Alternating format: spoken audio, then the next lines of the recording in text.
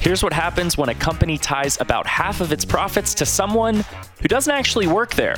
You're listening to Motley Fool Money.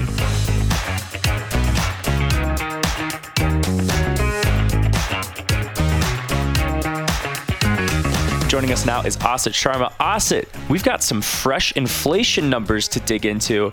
Good to see you as always, and then we'll dig into those. Same here. Nothing better than fresh numbers to work with. Headline inflation for the month of May hit a skosh over 4%. If you take out that pesky food and energy costs, you're at about 5.2%. Asit, is this what a soft landing feels like? Well, Ricky, it could be. I think there are a few things I'd like to see fall in place before I would feel more confident in saying we're going to have a soft landing. Big picture, a year ago, the CPI number was at 9.1%. That was beginning of June of 2022. So we're down 5 percentage points from that peak on the reported number. I see the falling, having to fall in place for this to feel not hard. So the Fed will moderate further rate hikes. Maybe they hold the line this month, and they don't obsess over this last 2 percentage points that's left between 4%, where we are today, and that long-term inflation rate they seek to hold, which is 2%. They've got to be patient. Number two, animal spirits, right? John Maynard Keynes developed this concept. It's the feeling of confidence, the feeling of a good emotional state. That has to stick around in the economy. We're seeing it right now. People don't feel like we're in a recession. Yes, we all feel how difficult this inflationary period has been, but it doesn't feel like we're in a recession. So while consumers continue to spend, while businesses continue to spend, that's got to hold up. And just number three, corporations, they've done pretty well on profit management. If you look at the first quarter S&P 500 profits, they didn't stink. Okay, they weren't through the roof, Ricky, but all in all, I think that the pullback in spends we saw, big tech in particular, other parts of the economy in the manufacturing side, this really helped the first quarter from being a disaster. It's part of the reason why the market is continuing to rise, part of the reason why animal spirits are still high. Corporations are going to need to manage those profits into the second quarter and show a little bit of growth again. Yeah, and it seems like there might be a little less inflation if shelter, the costs of housing and apartments continue the way that they are. This month, it showed that cost was up 8% from a year prior, but there is some data coming in that housing prices, for instance, took a haircut in April. Apartment supply is growing as more new apartments come online. So there might be a softening there that I hope the Fed is paying attention to, and I'm sure they are. Totally. Asit, let's say you're Jerome Powell, and you can look at three of these things: wage inflation, housing in the rental market, or regional banks. What are you paying the most attention to right now? Ricky, they're all great things to watch. I think it's still wage inflation. I think the regional bank story, while it's not one that's quite out of the woods yet, has stabilized. So the Fed is watching it, but it's not as urgent as it was in March. Housing, rental, you were talking about these pressures just now. I think those indicators do lag a bit. So the Fed understands that more recent numbers indicate a little bit of cooling there. What you're worried about is this strong job market, because that is the part of this whole puzzle that could really push inflation forward again. If that demand continues to go up, labor is tight, it's what's going to keep you asleep at night. And, we also have to wonder if the Fed has enough attention right now. There's recently the photo that came out of Jerome Powell allegedly enjoying a Dead & Company concert, or at least walking at one, doing who knows what. Asit, you really have to wonder, is he taking his eye off the ball? Ricky, I've thought about this a lot. Actually, this is where we spend our time, right? This is the analysis that we strive to do for our members. I want a relaxed and refreshed Jerome Powell as he's interpreting inflation numbers. I mean, better that than being sleepy, grumpy, and overworked. That's a rate-raising formula. So I want someone who's been able to have some fun as well. Yeah, but all work, You're saying that after one Dead concert. What about the second one? What about the third one? What if he starts moving on to other jam bands and spending most of his time there, Asit? This is a slippery slope for a Federal Reserve chairperson. 'Tis, Ricky. The day that we have to follow Jerome Powell around from dead concert to dead concert is the day we're going to say that the Fed has lost total control of this economy. I want to dive into this Adidas story from a couple of weeks ago in Bloomberg. Great piece by Kim Basine and Tim Lowe. It's titled Adidas After Yeezy, and it's about how Adidas is essentially cleaning up the mess and trying to become profitable again. After a long series of controversial comments, Adidas broke ties with Ye, the rapper formerly known as Kanye West, back in October. I don't want to dunk on Ye. He's clearly going through a lot of issues that I can't even imagine. But now the apparel maker is dealing with a lot of the fallout. Yeezy sneakers for a while were actually a pretty good response to Nike's Air Jordan. They're these highly collectible and sought after products and actually made up 8% of Adidas's total revenue and more than 40% of the company's profit, according to a Morgan Stanley analyst. Before we get into the fallout, Austin, I think it's worth reflecting on how Adidas got there, where you have this one line of shoes tied to someone who doesn't even work at the company, making up almost half of your corporation's profits. Well, some of this goes back to European envy, watching a company called Nike evolve out of Oregon. It seems like the backwoods of Oregon into this global giant. And they did that partly following a formula that Adidas itself perfected over decades, which is the celebrity endorsement. Traditionally, that's been the athlete endorsement. We had this really special mix with Nike and Michael Jordan, a once-in-a-generation athlete, and an exploding interest in consumer goods, sneakers, a young population.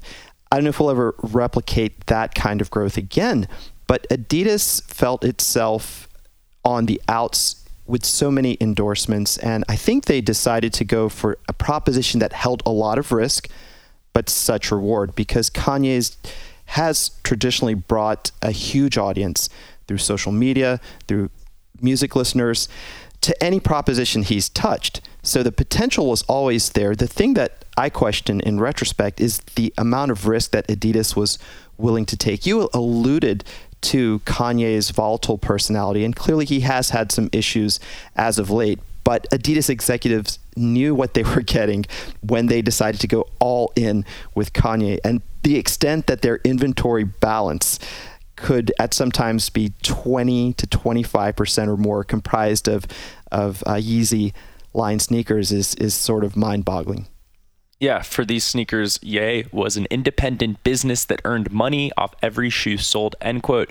And he got an 11% royalty on every pair. That I think is significantly more than what Jordan got for the Air Jordans. And to your point, yes, he is very good at getting attention. And, you know, I was a fan of his music, so it's I'm not going to lump myself into the people who would say, like, oh, I always didn't like the guy. But I can't imagine working with him. Going forward to today, though, Adidas is facing sort of a difficult choice because they have 500 million euros of stocked up Yeezy inventory. That's actually an increase from the previous quarter. So apparently they're finding more and more of these sneakers laying around the warehouse.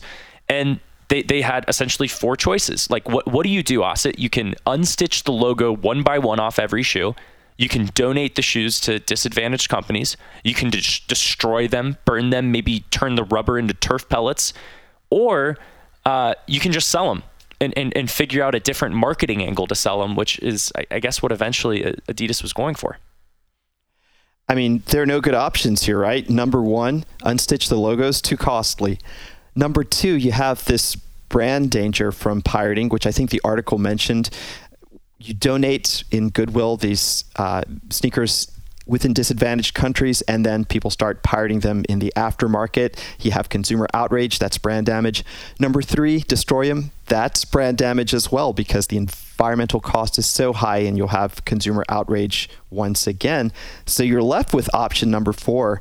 But I don't know. I mean, this is, again, when you load up on inventory in such a big way, you should always be thinking of the worst case scenario. What would happen if tomorrow this marketing partnership broke? And I just still am incredulous that they made the choices that they made.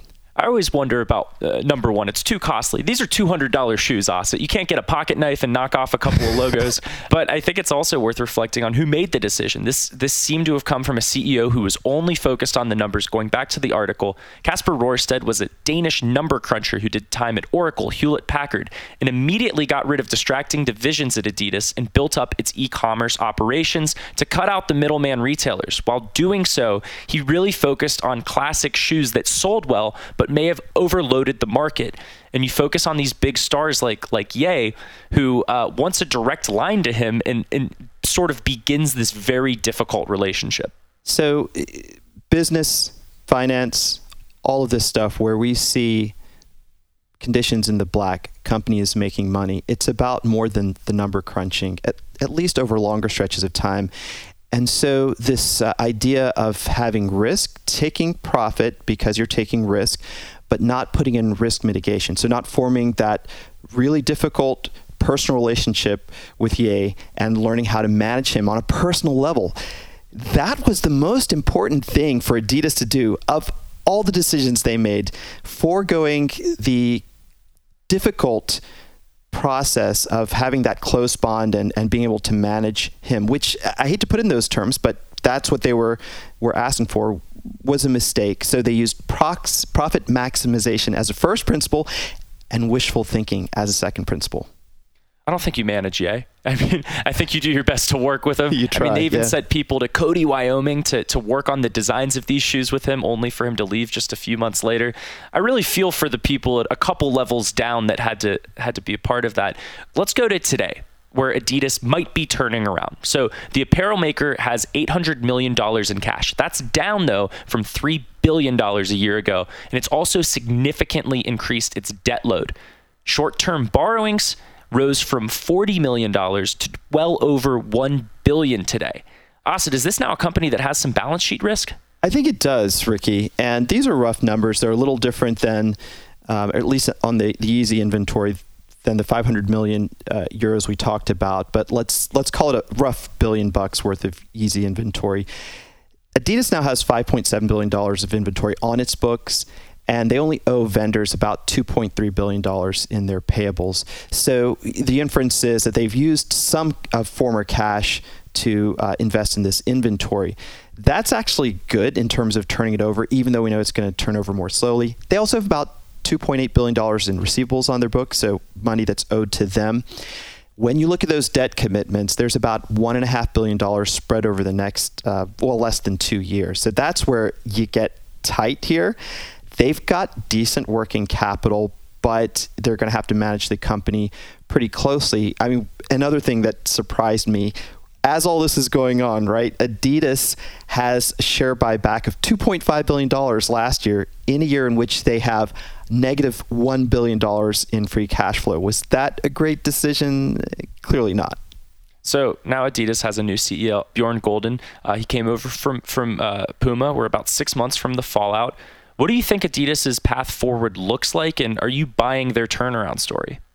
I think this is one where we just monitor it from quarter to quarter. There's a small, it's not micro, it's a small path forward, and it's a mix of modest branding deals, regional profit orientation, not loading up too much in any specific geography on new inventory, working through that easy inventory, thinking about profitability and free cash flow first, then worrying about competing with the likes of Nike again at some point. This is a great brand. It's a global brand. It's still very strong.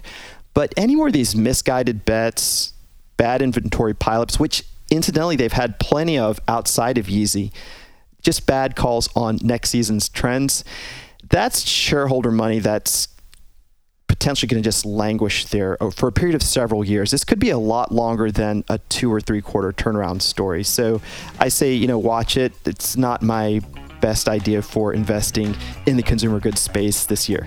We'll see how they continue to throw things against the wall and see what sticks. Asa Sharma, always a pleasure catching up with you, and thank you for your time and your insight. Same here, Ricky. This was a lot of fun.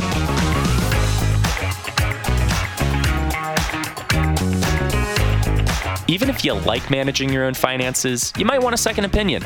Allison Southwick and Robert Brokamp dig into the process of hiring a financial advisor, how much you can expect to pay, and the value of working with a good one.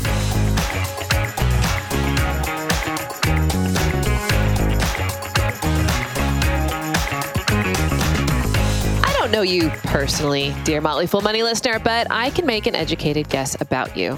You are not the type of person to let someone else be 100% in charge of your finances. I'm guessing this because you're listening to this podcast after all, and our anecdotal evidence is that most Motley Fool Money listeners are at least partially do-it-yourselfers. And we get it. The Motley Fool was founded 30 years ago on the belief that with enough time and curiosity, and then a newfangled thing called the internet, most people could manage their own finances. And they'd likely be better off by not paying thousands of dollars for Wall Street's conflicted advice. Now, just consider this estimate from a calculator on the website of the Securities and Exchange Commission. So let's say you hand over $100,000 to be managed by an advisor. You pay 1% a year for that service, and the investment earns 8% annually. After 20 years, the total amount in fees you'd pay is almost $85,000, so nearly as much as your initial investment. So it can certainly pay to be in charge of your own money. But it can also be challenging for an individual to become an expert in every single aspect of financial planning. And you don't want to find out too late that you didn't have something quite right. So one solution is to check in with a professional financial planner once every 5 to 10 years. All right, so that was the big switcheroo on everyone, saying that, yeah, you can do it yourself, but then actually you should get professional help. So what's the deal, bro? Really, it comes down to the fact that financial planning could be pretty complicated, right? It requires being sufficiently knowledgeable about taxes, insurance, retirement accounts, Social Security, estate planning, college savings, all kinds of stuff. And with enough time and diligence, I do think that most individuals can learn almost enough to do most of their own financial planning. However, getting a review from a professional still could pay off for two primary reasons. So first, your knowledge may have some gaps because, frankly, you have a job, you have a family, other responsibilities, probably other interests. And you likely have not had the time to delve deeply into every aspect of personal finances. But secondly, professionals use software that is much more sophisticated than the free tools you're going to find on the internet. These programs can crunch the numbers on just about any financial decision, and it allows for really extensive customization, so the results really are based on your unique situation. And put in the hands of an experienced financial planner who can choose realistic, well-informed assumptions, explain the conclusions. The reports created by these tools will provide an analysis of your finances that you just can't get on your own. In fact, I fully expect that at some point before I retire, my wife and I will hire a financial planner just to give us a second opinion on everything we're doing. Okay, so let's say you've convinced some of our listeners to at least consider getting some professional advice. Where should they start? Because not everyone offering financial advice out there is created equally. Yeah, and I would say the first step is to think through what you are looking for. So, do you want the whole enchilada, or do you just want to go a la carte? So in other words, do you want someone to handle everything about your money, or are there just one or two aspects about your finances that you want evaluated, such as, help deciding whether you're saving enough for retirement or college, or maybe how much you can safely spend in retirement, or whether you have enough insurance, things like that. And there are also a few other scenarios in which I think hiring a financial pro could make sense. One is you frankly may already be working with a financial advisor, but you're not sure that they are giving you good service. So you want a second opinion on what she or he has been doing for you. Another scenario is that you and your spouse can't agree on key aspects of your financial plan, and you kind of need sort of an objective expert to act as the referee and to help make the decisions. Another one, and I think this is important for almost everyone, is that you're within a year or two of retiring, and there are so many decisions that go into retiring, right? You have to make the right decision about Social Security, about Medicare, which accounts to tap first, what's the right asset allocation in retirement, how's your tax situation going to change, and so on. A couple other scenarios. One here is that you're just getting on in years, right? And you may want to begin a relationship with an advisor who can take over when you're no longer capable of or just interested in handling your finances. And I think this is particularly important if just one spouse is in charge of the finances. And that's generally the case for most marriages. You may want to begin a relationship with an advisor now while the more financially savvy spouse is available to help to be part of the process. And then finally, maybe you just haven't gotten around to doing all the financial things and you need some professional pro to kind of kick you in the assets.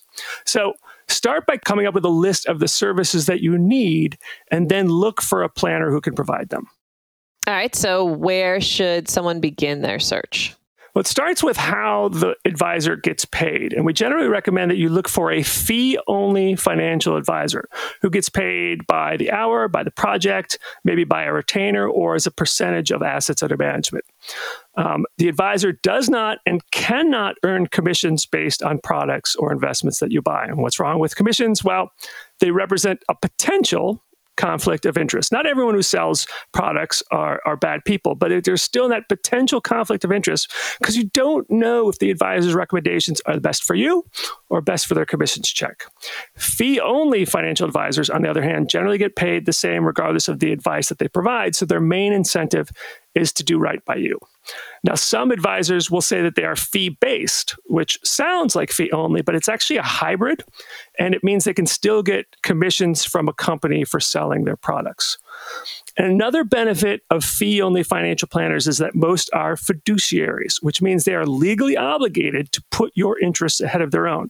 Now, surprisingly, many financial advisors are not obligated to give you the very best advice. They are just required to give you quote-unquote suitable advice. And this gives them a lot of latitude to sell you mediocre products with higher payouts for them. So where do you go to find fee-only financial advisors? Well, there are a few networks. One is the Garrett Planning Network, Garrett, National Association of Personal Financial Advisors, otherwise known as NAPFA, and the XY Planning Network. And you just go to their websites, you enter your zip code, and you'll see a list of planners who are licensed to work in your state.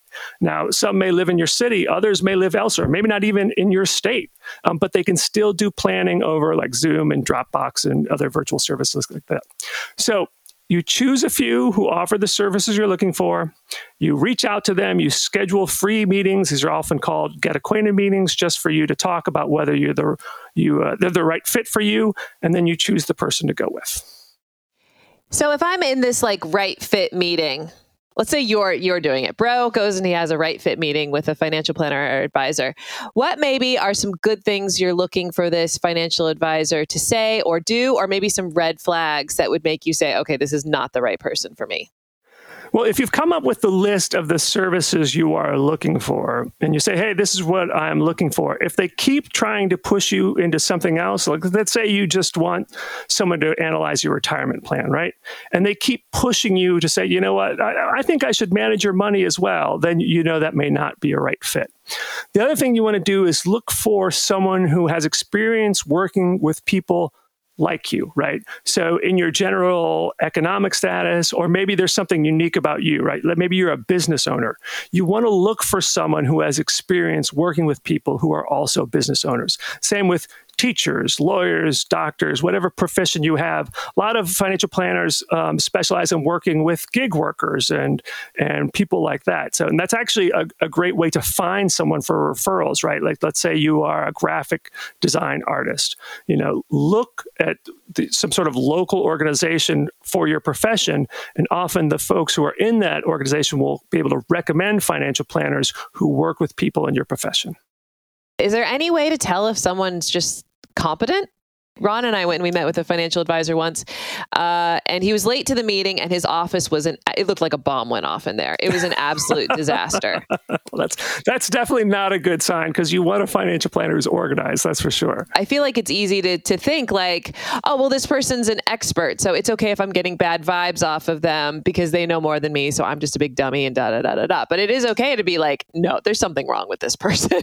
Yes. I mean, you want to feel comfortable with the person, number one, for sure. But also, you can check their history. And there are a few ways. If the person's a broker, there's something called broker check. And if they are a registered investment advisor, the SEC has an advisor check. You basically find it on the internet, you enter their name, and you will see if there have been any regulatory problems, any complaints.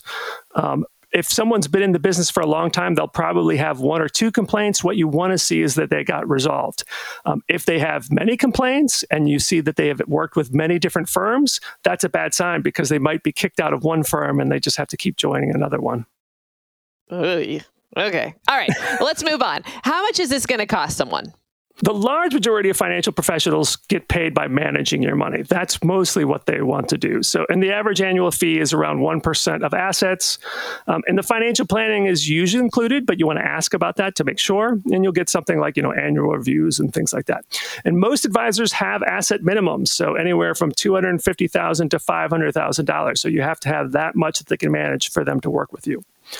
On the other hand, you may just want a one-time analysis of a specific aspect of your finances while you continue to manage your own portfolio. And for this, you'll need to hire a planner who works on an hourly or project basis. And a pioneer of this type of service is the aforementioned Garrett Planning Network, founded by Cheryl Garrett in 2000. Cheryl's one of my personal heroes.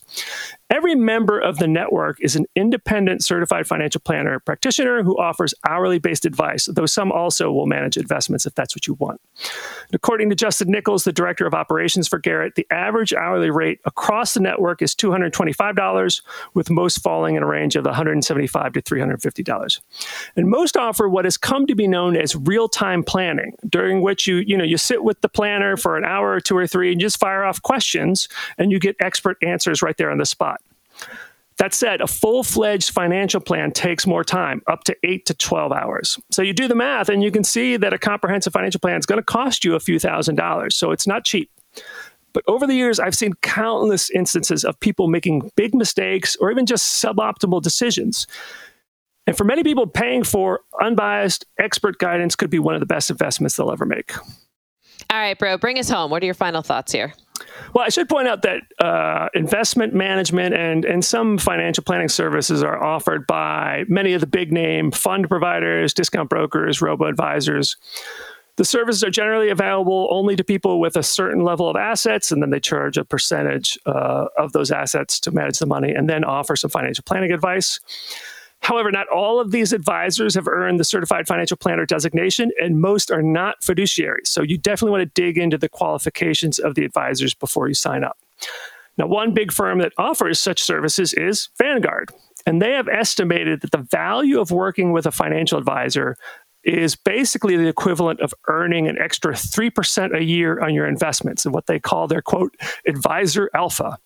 And this extra return, so to speak, comes from getting professional help with things like asset allocation, asset location, which is putting the right types of investments in the right type of accounts, rebalancing your portfolio, behavioral coaching so you don't freak out when the market is down, and stuff like that. And your mileage will vary, but I think for the average person who is not particularly knowledgeable about investing in personal finance, may not be saving enough for retirement, getting professional help will likely pay off. But that doesn't describe most Motley Fool Money listeners, who I do think know a thing or two about managing their money. So the return on investment for hiring a financial professional to get that second opinion might be smaller. That said, I do think getting an objective, expert, experienced second opinion will still likely turn out to be money well spent. Well, yet again, we have a mailbag episode coming up, so send us your questions and we will do our best to answer it on the show. You can email us at podcasts@fool.com. That's podcasts, plural, @fool.com.